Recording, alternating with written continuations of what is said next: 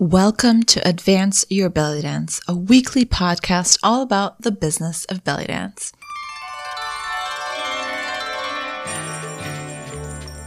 I'm your host, Jana, and every week you'll get belly dance business tips you wish your dance teacher told you when you first started. From how to start your first email marketing list to what you actually need on your website and everything in between. Let's get started.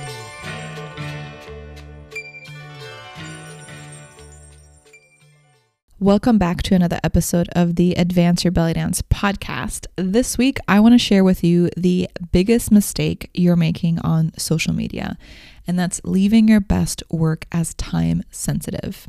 So what do I mean by that?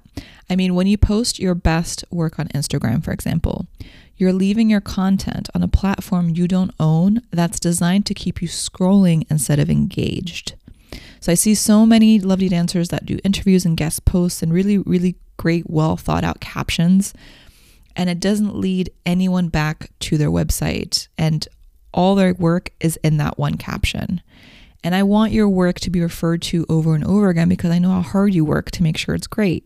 So how can you make sure that people can find your content outside of Instagram, for example? It's really easy. I want you to take all that effort you're putting into TikTok, Instagram, Facebook, and put that into something you own, like your website. Put that on your blog or your podcast feed, your email list. Even YouTube is better than leaving a video up on Instagram, because YouTube is technically a social media platform, but it's also a search engine. You can refer back to videos. You can share it very easily. Whereas on Instagram, as of now, as of this recording, you can't easily link back to or search for a particular video in the platform.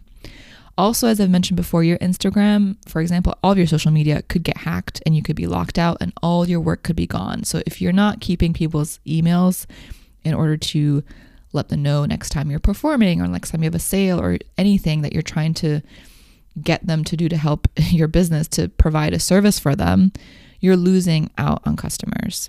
So my Facebook account was locked out for I think 4 or 5 months, and I didn't sweat it because I just don't rely on Facebook to spread my content. If the Hot Fudge Sundae is my email list and this podcast, then the social media is like the sprinkles on top. It's nice to have, but not the main base. So next time you do an interview with another dancer, or sharing a tip or shooting a video, anything that you think you want to share on social media, I want you to expand and just think, okay, how can I put focus on the platforms I own, like a blog, video channel, email list, or podcast feed? And instead of putting all my best work on this platform, how can I share snippets of it across social media, which leads people back to my main channels? And how can I get their email if I don't already have it? So that way I can reach people beyond social media posts they may not even see when I post them. So if you want to learn more about how to turn your content into sales, come join the next Business Workday training all about how to create an email sales sequence. That's happening on Sunday, January 23rd from 7 to 8:30 p.m. Berlin time, but they will be replay sent if you're not available. Business Workdays, if you're not aware of them yet, are part trainings, a part accountability. So you'll learn how to start your own sales sequence, even if you have a small email list, or maybe you don't have one yet at all.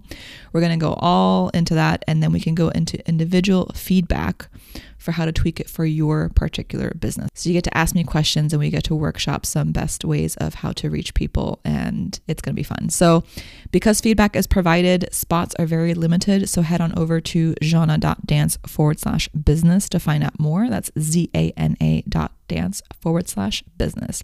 I really hope to see you there, and thanks again for listening, and until next time.